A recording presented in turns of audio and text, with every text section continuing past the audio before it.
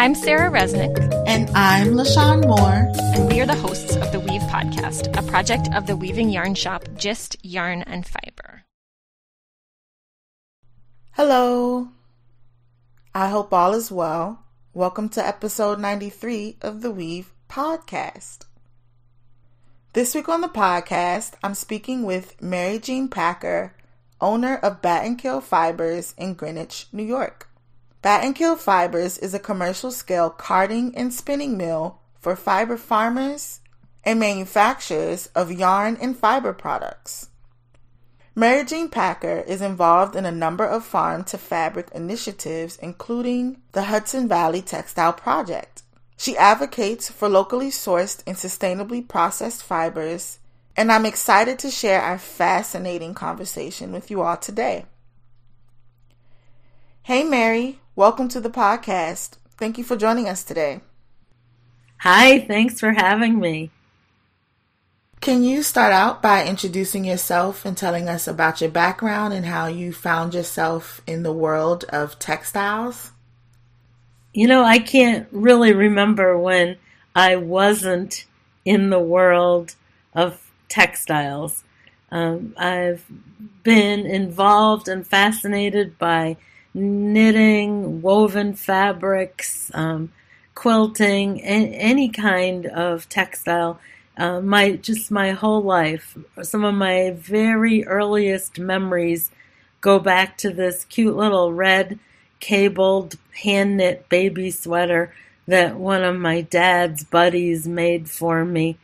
Another early memory of an aunt sending me these fabulous scraps of fabric. She had a dressmaker sew for her, and she sent me all the scraps, and I decked out my dolls and all my girlfriends' dolls in brocade and silk. It was just amazing. So I can't remember not being involved with textiles. Wow, that's such a beautiful story. Are you the president or founder or owner of Battenkill Fibers? Oh yes, all of the above. I started the business in 2009, and we acquired used yarn processing equipment from all over North America and set up the mill here in Washington County. It's a rural county just north of Albany, New York.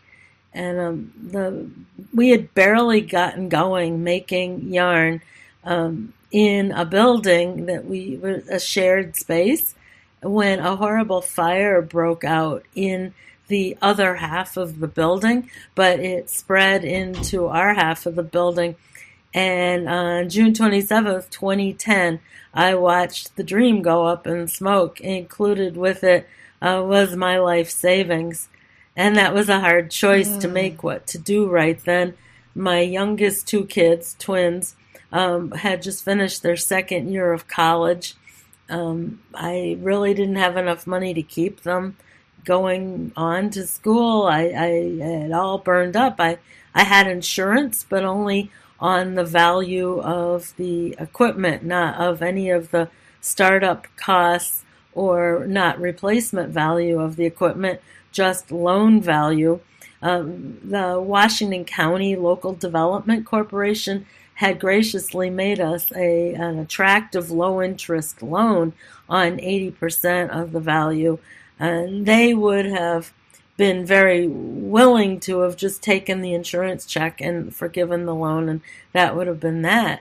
But there was no way I could have gotten another loan then to move ahead. So we made the decision. It wasn't easy, and a dear friend of mine who's also a local sheep farmer really coached me through it, said, you know, we're all counting on you, that we need this mill to help add value to our fleece, and you've just got to find a way to do it. The three other dear friends who all had come into some money through losses of loved ones whose insurance paid them, made angel investor loans to me. The county let our business keep making payments on machine that didn't exist. so there was no collateral for them to collect on. And our landlord, our current landlord, said, "I have an empty building. I'll get it ready for you. You can move in and we'll figure something out." The local tractor dealer came and salvaged the equipment he could onto the back of these giant trucks that load and unload tractors, and they stored it under their overhang until we could get the building renovated enough to put in what we salvaged. And I bought all new used equipment, again, all over North America, had it trucked in and set up. And on Christmas Eve 2010, so it's our 9-year yarn making anniversary in the new location coming up this month, we made yarn again. Wow, what a phenomenal story. And to kind of hear the way that your community really showed up and helped you in this process. It's so beautiful to hear. The community is just fabulous. My manager has been with me right from the start. And after the fire, Karen and I sat there and watched the building burn, and I'm like, "What are we going to do?" And she says, "Well, the wool is okay." We were storing the customer's wool in 2 of those old tractor trailer. You know how you can rent those, that you see them, they say, "Rent me." Well, we packed all the wool into 2 of them, and so that wool wasn't hurt in the fire. So we had those trailers moved over to the new location, and Karen hired a college girl, and they set up a tent in the parking lot of the new location and set out sorting the wool. The thinking was we would rebuild one machine at a time, each step in the process. So we rebuilt our scouring line first so that all the wool that Karen and Georgie had sorted, we could scour. And then we set up the picker next so the scoured wool could get picked. Then we found the carder, which was massive. It came on 2 tractor trailers from up by Quebec, Canada. Fascinating. The guy who delivered it said, "Okay, I got your load. Where do you want it?" And we said, "Well, just park it right there." And again, our friends at Capital Tractor came and helped move the machines into the building. And we got that set up, and then we were able to make carded roving at least. One of the machines we had salvaged and had rebuilt after the fire was a pin drafter. So then we were able to make pin drafted roving. And finally we found a spinning frame used in South Carolina, and it was trucked up here in one load, and got that set up. A couple of folks that are, again, part of our community, very handy with machinery, worked with us to get that set up. And so now we could be spinning. The plier we had also salvaged in the fire, so we were able to ply. I bought a used skein winder, and that's all it took. It's so beautiful to hear the resilience, kind of like dealing with such a traumatic experience, and then to just go right away into working towards figuring out how to continue the pursuit of this passion. It speaks a lot to how much the textiles must mean to you, and also the role that you play in the community, and also the ways in which you are such an important part of how farmers are able to continue to farm and to bring their products to market. Can you kind of talk about how you collaborate with farmers in the area and the region that you live in? Sure. So I do think I'm sort of an obliger, and I really wanted to help the farmers, and that was a big part of what kept me going. My friend Carol, who just really bolstered me up when I had kind of melted down at her kitchen table, and said, we're counting on having this. And when it's somebody else counting on you, you just find a way to do it. And it's not like we're the only mill in the Northeast, but we're the only mill in the Northeast that will take small batch processing and spin it in the semi-worsted method. So that means we put everything through the pin drafters, which makes a much smoother yarn, especially for long wools like Romney or Border Leicester or Cotswold or Lincoln long wool. Gotland now is more popular as well. So not only are we making yarn for our farmer customers, but we're making it on commercial scale equipment. So it's very consistent. It's very high quality. So we really feel an obligation, if nothing else. We were also funded by the county economic development people who were looking to not only bring new jobs in the form of the people who work for me at the mill, but bring new opportunities for value-added products to the county's farms. Now, of course, we've way surpassed what those original goals were. People send us their work from all over the Northeast, all over the U.S. We do the Maryland Sheep and Wool Festival and pick up a truckload of long wool for custom processing from the farmers in Maryland, Virginia, West Virginia, Delaware. It's just amazing how our reach has grown. And a second market that we weren't even aware of, besides the custom processing for farmers, in 2009, 10 years ago, didn't really exist. If someone had said, I'm an indie dyer, can you help me with breed-specific, locally sourced, and sustainably processed materials, I wouldn't have known what they just said. I don't think the independent dyers were calling themselves even indies or indie dyers then, and it certainly wasn't well understood, those that were doing dyeing, where their bases came from. More and more, every year I see this, more indie dyers want not just a base that differentiates them from the next indie dyer, but also a base that's locally and ethically sourced and processed with minimal processing, not some compound from a foreign country that's had an awful lot of miles put on it.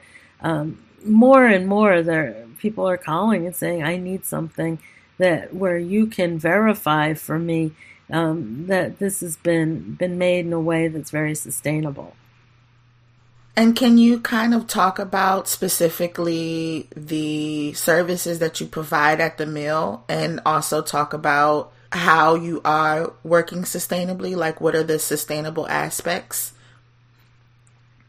So our services range, you can stop anywhere in the process. If all you want is to have our gals sort and class your wool or your alpaca, and you just don't have a flat spot, and that's all you need, you can stop there. Or once we've done that, you can have us scour it and stop there. Or scour and pick and stop there.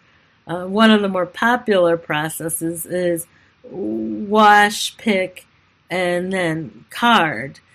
People like that wide roving that comes off our carder, and they use it in a lot of the craft industries for three-dimensional needle felting, for the base of felting machines. My very good friend Gail Paranello, who owns Hudson Valley Fibers, provides custom needle felting on a flatbed wide felt making machine. And so she'll take those strips of roving and make that into sheets of felt that then is sold to designers for making anything from a beer cozy to a laptop bag, or more three-dimensional things as well. Insoles are very popular. So that is where maybe 20% of our business ends with just the carded roving. Then we do sell some plain pin drafted roving, especially to farmers who do farmers markets or fiber festivals where there'll be a lot of hand spinners who are interested in working with breed-specific wools. We see now with the Shave 'em to Save 'em project that's really trying to raise awareness of heritage breeds of sheep, that many farms who have those heritage breeds are asking for just some roving back because the hand spinners have really gotten behind that Shave 'em to Save 'em project and want to make a study, a book, a portfolio of, let's say, every one of the breeds. And so the only way they can have their own material back like that is to work with a mid-sized commercial mill like ourselves. So then the next, of course, the bulk of our work is spinning the yarn. Since that original spinner, we've added a second one that's similar to that, but geared a little differently, that enables us to make not just yarn for the hand knitting industry, but also yarn for machine knitting and weaving at all scales, power looms or hand looms. And so about half the yarn we make now is for the hand knit industry still, be it farmers or brands. We're very happy to be supporting a startup called Hudson and West. Hudson and West has just taken off. We're so happy for them. The founders are two really marvelous women who really poured everything they have into getting this company launched, and we're so happy to see how it's taken off. We also spin for some other brands, including Quince & Co.'s Stone Wool line. We spun for years for Classic Elite. It's very sad to see that company go. And we also spun for the Taki brand at Stacy Charles. We spin all of that on our old spinner because it's hand knit yarn. But now on our machine knit and wovens line, we're working with any number of designers and studios. And probably our biggest accomplishment in the last year is partnering with another dear friend, Lily Marsh from Lily Marsh Studios near here in Glens Falls, New York. And we met through a nonprofit that we're both members of, the Hudson Valley Textile Project. And through that, the yarn we've been making for Lily Marsh Studios has been turned into wovens, into yard goods. So now you'll see people wearing a tunic or a skirt, a jacket, all sorts of home decors made out of fabric, woolen fabric that we've spun the yarn for. So that's very exciting to us to be doing that. We also partnered with Newberry Knitting, which is a knitting mill in Schenectady near here. And we make a line of fingerless gloves and hats. And now we've also added socks to our machine knit offerings. And all of those are selling really well. In fact, I don't want anyone to be rushing to the Etsy page to buy a hat because we're sold out till after Christmas on the hats. Wow, that's phenomenal. Something that I'm kind of interested about is 2 episodes ago, we had someone on the podcast who she works in New York City, and we were kind of talking about the possibility of the fashion industry beginning to take interest in working with and collaborating with farmers and mill owners. And I haven't had the opportunity to speak to very many people in your position. And I'm kind of curious if you are affected by the fast fashion industry, or what it's like to, what would it take for you to be able to collaborate with a designer that is producing clothes? Although you've mentioned that you're doing that already, but kind of like, I guess I'm curious of like where you stand within the conversation. So the best known brand that we've worked with on ready to wear is the Best Made Company. And they actually sent a film crew up from New York City to film in the mill and film at the farm where we sourced the wool from. And they made a line of menswear, hats, and sweaters, and they call it the Nor'easter line. So a rugged, ribbed knit, full-fashioned, that had it knit at another fabulous knitting mill that runs on stole machines called Simply Knitting out in Queens. Really a beautiful line of garments. So we've had an opportunity to see what it takes to work with a brand and to work with large-scale knitting mills. But the bottom line is that fast fashion has changed the consumer's expectation of being able to not just wear garments for a season, but wear garments for a week, wear garments one time, to buy things. And how often do you see something for sale on eBay, new with tags? They bought it, they never even wore it.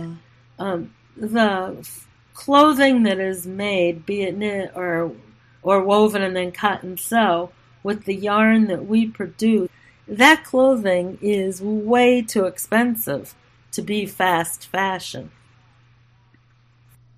Yeah, absolutely. Would you say that in this current textile system where consumers are kind of used to these really small prices, would you say that as a fiber mill owner that owning a mill is rare or more difficult to survive within this system? Oh, for sure. Battenkill Fibers is named for a river, the Battenkill River, that starts up in the Green Mountains of Vermont and empties into the Hudson River right here in Greenwich. So we're at the widest point of the Battenkill here at the mill. But there used to be 13 mills in our town along the Battenkill, and now there's only ours. There used to be mills all up and down every tributary of the Hudson River. Now there's only ours. There used to be mills along every major river. Now in New York, there's only ours. The whole economy related to textiles has only made two shifts in all of the history of settlement in the Northeast.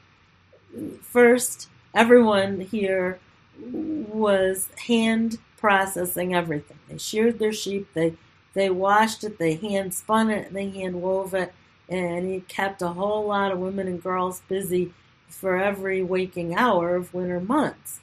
And that's where people's fabric came from. They had one or two garments a year, and they wore them every day.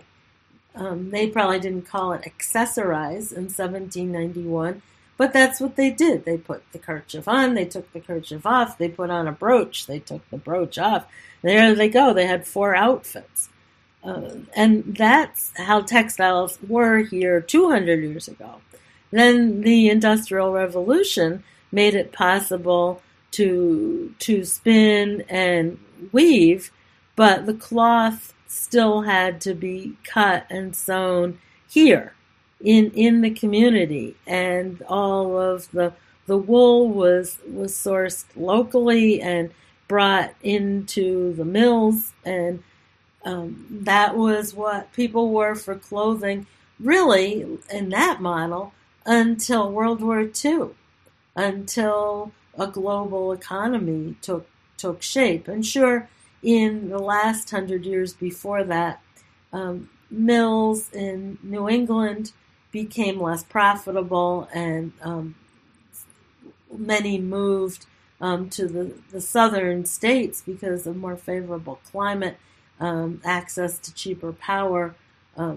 So for all the things you ever learned in U.S. history class, you see playing out in textiles for sure. But then the move is in my lifetime. When I was a little girl, you only had a few outfits. You would have one, my mother would have one suit that she bought new, or my father. They might buy a couple of shirts or blouses with that, but they only bought one new wool suit per winter. And in summer, summer dressing was not the way it is now with an outfit for every event. You just wore those clothes and you wore them year after year. You had them mended, you pressed them. All of that has changed, and that's just in my lifetime. But fortunately, the other thing that's happened in the last 10 years is there's some people who have raised their hand and said, wait a minute, where do all these clothes go? How are they returning to the soil? What about the microfibers in fake clothes that are made from plastics? Where are those microfibers going every time I wash something? So there's definitely an awareness among the same people who are really concerned about sustainability, who are really concerned about climate change and living on a very small planet that's getting very dirty very fast. And so those people, bless their hearts, are the ones standing in line at our booth at Rhinebeck to buy a yard of fabric at $80 a yard. They're willing to support the farm, support the mill and our employees, support the weaver, and really say, here's what I'm going to spend on the only new garment I have this winter. And I'm going to make sure that it is in a sustainably produced, locally sourced, very high quality piece of fabric. And on the topic of fostering sustainability, can you talk about how you're fostering sustainability environmentally, socially, financially, and maybe what are some of the challenges in maintaining your projects from, this point on? Let's see here. That's a giant question, Let's break it down. If there are any challenges. and we'll talk about environmental sustainability first. To me, that means a couple of different things. It means trying to source my materials as close to the mill as I can. But that leads to a challenge because the consumer wants a very soft fiber. Merino sheep and other fine wool breeds really don't do well in New England at a commercial scale. We can source some fabulous quality fleeces from flocks nearby that the shepherds have coated. They put a coat on the sheep to keep their fleeces clean. But the challenge is getting that wool clean. So the options then to meet the society demand for soft, fine wool is this. We either have to buy the wool from the western U.S., which is still better than buying from New Zealand, or we buy it locally at a lower quality and then have to get it clean somehow to be able to use it. So now you get another environmental challenge. We can clean it here in a very small-scale scouring line inside our mill. Very labor-intensive, very water-intensive. Or we can bale it up and ship it all the way to South Carolina in a truck and have it scoured there at a large, very large-scale commercial scouring operation, and then have that baled back up there and shipped here. So we've put a lot of miles on that material. It's still less miles than if it came from New Zealand, but it's starting to be about the same as if we bought it in Colorado and had it shipped directly to South Carolina and then from there to here. So in talking about sustainability and challenges, the society is demanding that fine wool. If we could change a societal expectation to be able to understand that the thing I'm wearing is maybe not 19 micron soft, but it's pretty darn soft. I can find things locally that would be much easier and much more environmentally sustainable to get clean than the very fine wool.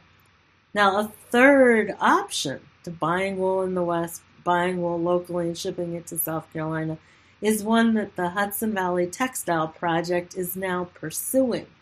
And that is in partnership with other FiberShed affiliates all over the Northeast. And what we're looking at is, what is the feasibility of building our own scouring mill? Not at Battenkill Fibers. I've got enough on my plate here. But there are other people in the Northeast that are coming to the same realization and have the infrastructure in place, old buildings with plenty of water, industrial quality sewer systems that could be given incentives to develop this business that would support not just our mill, but the other operations in the Northeast. So that's just one thing about sustainability. I know this podcast doesn't go on forever, but I did just want to talk a little about the electricity and the opportunities we've had to make these older machines. So as you know, we're running on 30, 40, 50-year-old machines with big old motors to run these machines. We have invested in that help use less current, especially on startup. All the jokes about when we turn the machines on at our mill, the lights on the road go dim. By adding the variable speed drives, we've been able to really have an amazing impact on our power.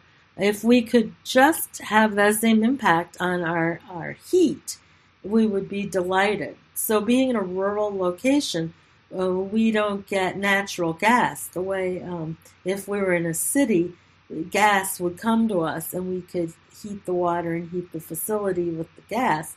But we have to buy bottled gas. There's paper mills near us that have invested in bringing a natural gas line to their mill, but infrastructure being what it is in a rural area, we can see where the pipeline is, but they have no more capacity for us to tap onto it. So little things like that could improve our sustainability. Are certainly challenges, but the kinds of things that are on our to-do list to address. Now, you asked me about financial sustainability, LaShawn, and that is a real challenge given the fast fashion consumer perspective. Clearly, the people who stood in line at Rhinebeck to buy those yards of fabric understood exactly what they were spending their money on and why that was so important.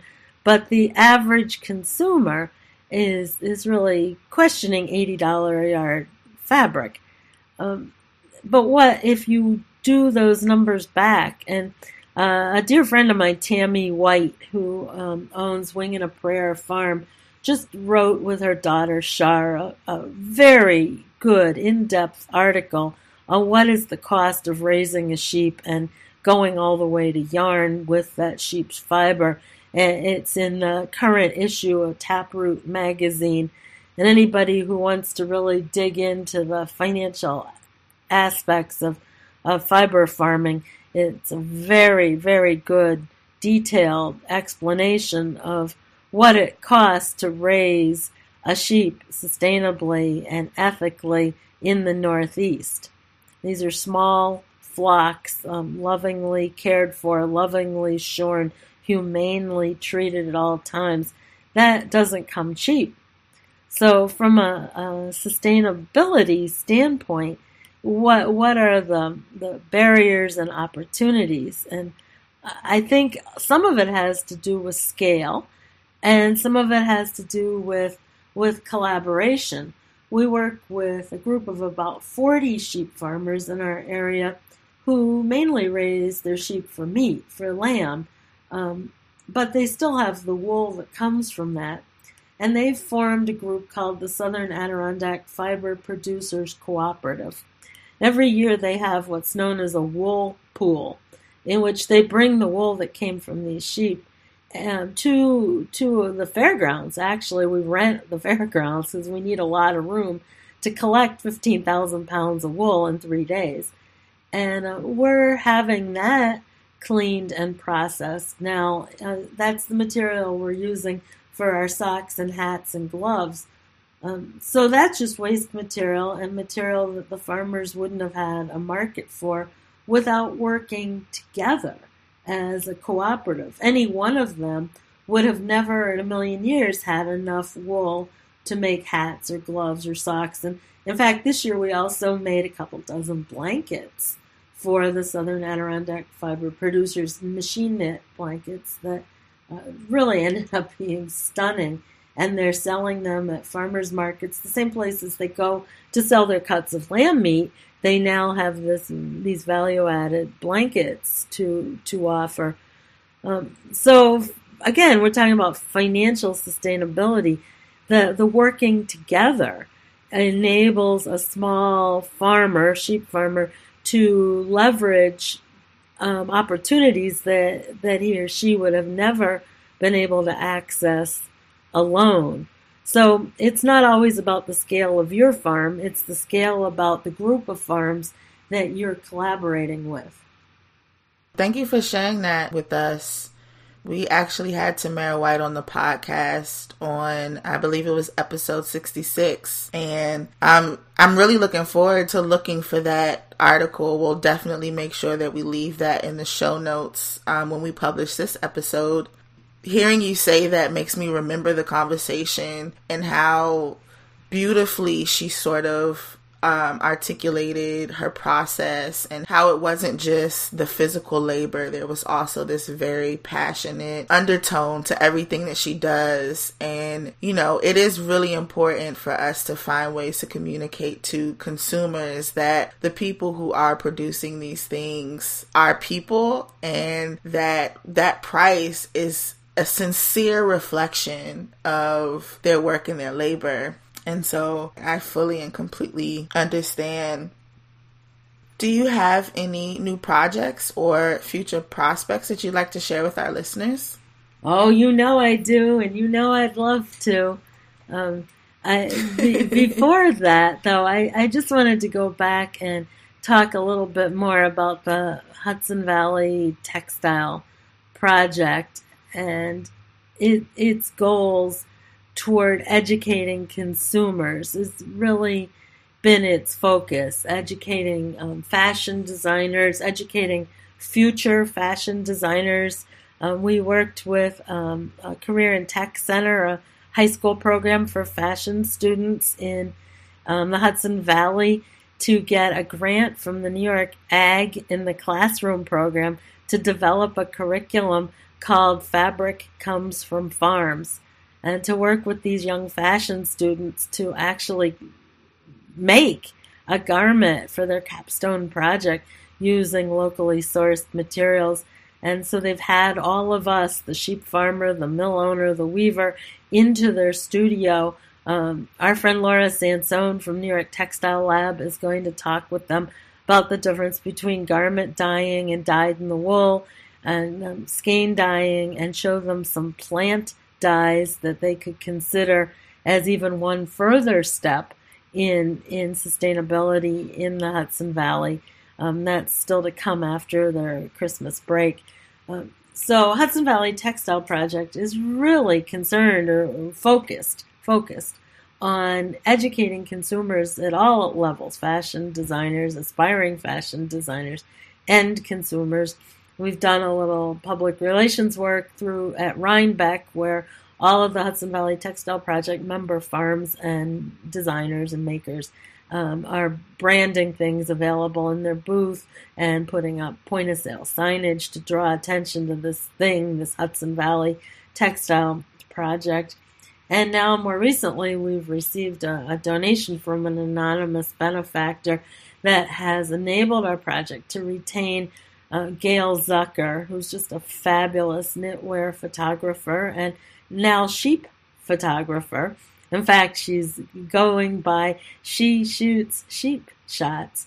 And we've spent 2 days with over a dozen sheep farmers, and the profiles are as much of the farmer herself or himself than of the sheep although we set out to provide some breed-specific information that would help consumers know a little more about their sheep and how it lives and what kind of fiber it makes. So sadly, the Hudson Valley Textile Project is an all-volunteer effort. And while we have the resources from a benefactor to retain a professional photographer, us volunteers spent a few days organizing the photo shoots and working with the photographer. And now we have this absolutely fabulous piece of work that needs to go out into the world. We need a gallery show. We need publications. We need to get these images on a first-rate website. And anyone listening that has an interest in volunteering or being an intern to the Hudson Valley Textile Project to help advance this initiative, by all means, reach out to me or any of the leadership of the Textile Project. We'd really love to hear from you. So anyhow, LaShawn, sorry, you asked me a question about the future and what have I got up my sleeve, and I promised I would share that. And it's a 4-letter word, and it's really changing the face of New York's textiles from farm to fabric, and that's hemp to fabric, and that's hemp.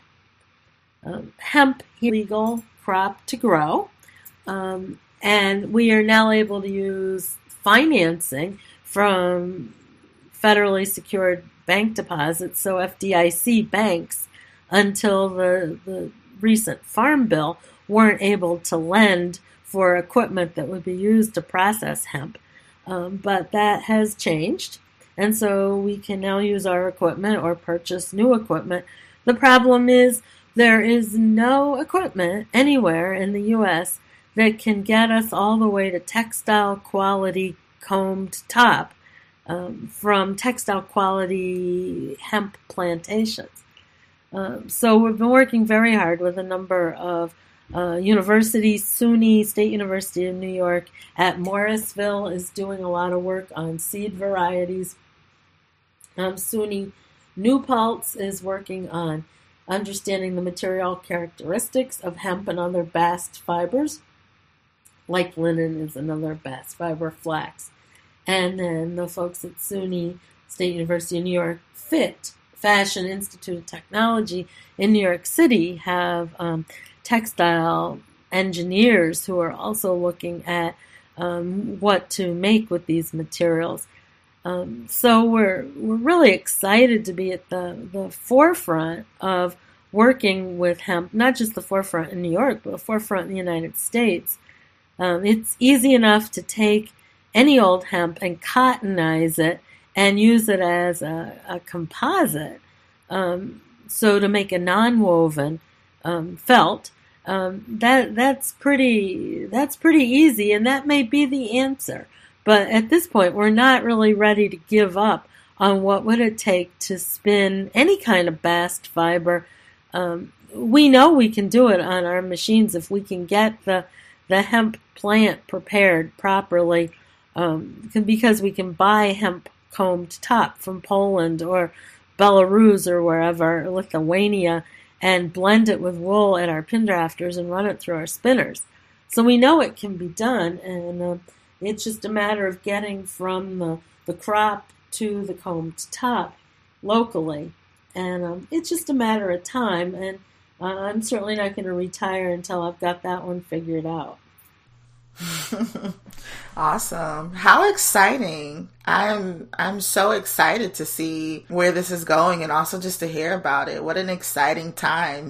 We've had this conversation about, a lot of the challenges, but to hear so much progression in such a positive direction. I mean, I'm super, super, super excited to see where things go. Where can people go on social media and the internet to get in contact with you and to support your projects and to follow your work? Well, the fastest, easiest is to just go to Battenkill Fibers, it's with an S, battenkillfibers.com, which is our website. if people want to get in touch with me on the website, it says email us. Just push the button and it'll come to me. If you want to follow me on Instagram, you'll get the whole story. There's my 3 really cute little grandbabies on there, and the things I'm knitting, but also things we're making for our customers, and lots of behind-the-scenes videos and photos of what goes on at the mill. So on social media, on Instagram, I'm just MJ Packer. Nothing very fancy, just plain old MJ Packer. And people can find me there, or of course, Facebook. Awesome. So before you go, we have one last question that we ask everyone that joins a podcast, and that is, do you have any advice or words of wisdom to share with weavers and textile enthusiasts? Oh, I have thought about that. I was interviewed and really honored to be featured in this absolutely beautiful magazine called Where Women Create Work. And if you haven't seen that magazine, it's for sale at places like A.C. Moore and Joann Fabrics, and Barnes and Noble in the fancy magazine section. So it's called Where Women Create Work. And when I was interviewed for that, they asked me that same question you just did, LaShawn. They wanted me to give them some advice, some tips for small business. So I invented 7 tips for small business, and I could breeze through those if you'd like to hear my 7 inventions. Absolutely. Please share. Well, so thing 1, I mentioned, and that's the importance of business networks and community groups. So if you don't have a network, well, make one. And that's sort of like our story with the Southern Adirondack fiber producers. They had wool, they didn't have a market. They figured out if they all worked together, they might be able to sell their wool. So 1, take advantage of business networks and community groups. 2, and you just talked about this, what's the role of social media? It's powerful. Every chance you get, use social media to tell your story. So many people come up to me at Vogue Knitting or Rhinebeck and say, oh, I've been following you on Instagram, and it's so interesting to know what it really takes to make our yarn. Or like Tammy White, I mean, she's got 20,000 people following her to see what's happening at Wing and a Prayer Farm. Use social media to tell your story. And this next tip is hardly a tip for textile makers or for small business, but I think it deserves to be said in that top 3. And that is show kindness every day, all day to everyone. It's amazing what a little bit of kindness seems to get done. And I think it all goes back to when my building was on fire and the people who came and tried to help save the building, tried to help our business get back on its feet. The employees that work for me, they could work anywhere else. There's so low unemployment in our area. It's phenomenal. Yeah, I have 16 people who are kind to each other and kind to me by coming to the mill every day and sharing in our dream. Number 4, I say you need to keep current on trends. It's not just about colors and fashions that are changing, but it's big picture trends. Look at how breed-specific yarn matters to people now, how sustainability matters. People just need to stay up on it. Go to trade shows, read publications. You need to stay current. And as though current isn't enough, innovation. Tip number 5, innovate. And just keep on learning. And, I've talked with you already about industrial hemp and how we hope to really develop the processes and machinery to make that a reality. And my last couple of tips are almost cliche. I hate to say this, but I need to because I believe it.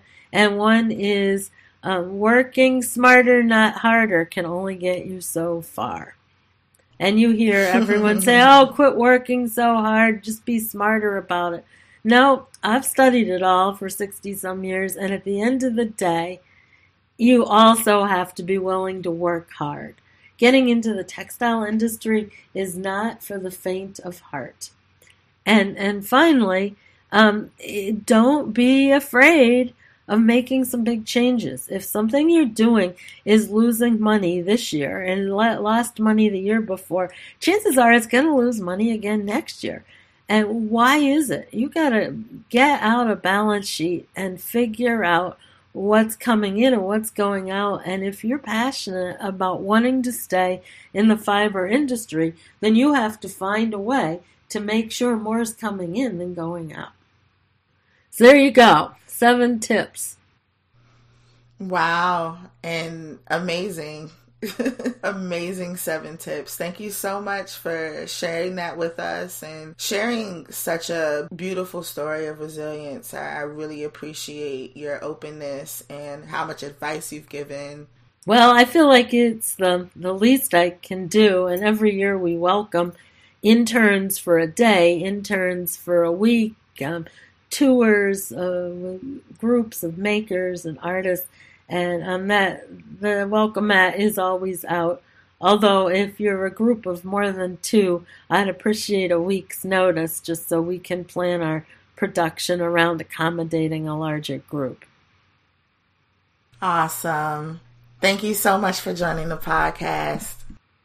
You're welcome. Thanks for having me. That's a wrap. If you're interested in finding out more about Mary Jean Packer and Battenkill Mill, you can find links in the show notes at www.justyarn.com/episode-93. So that's it for 2019, and I am wishing you all a very happy and exciting holiday season. See you all in 2020. Until next time, happy weaving.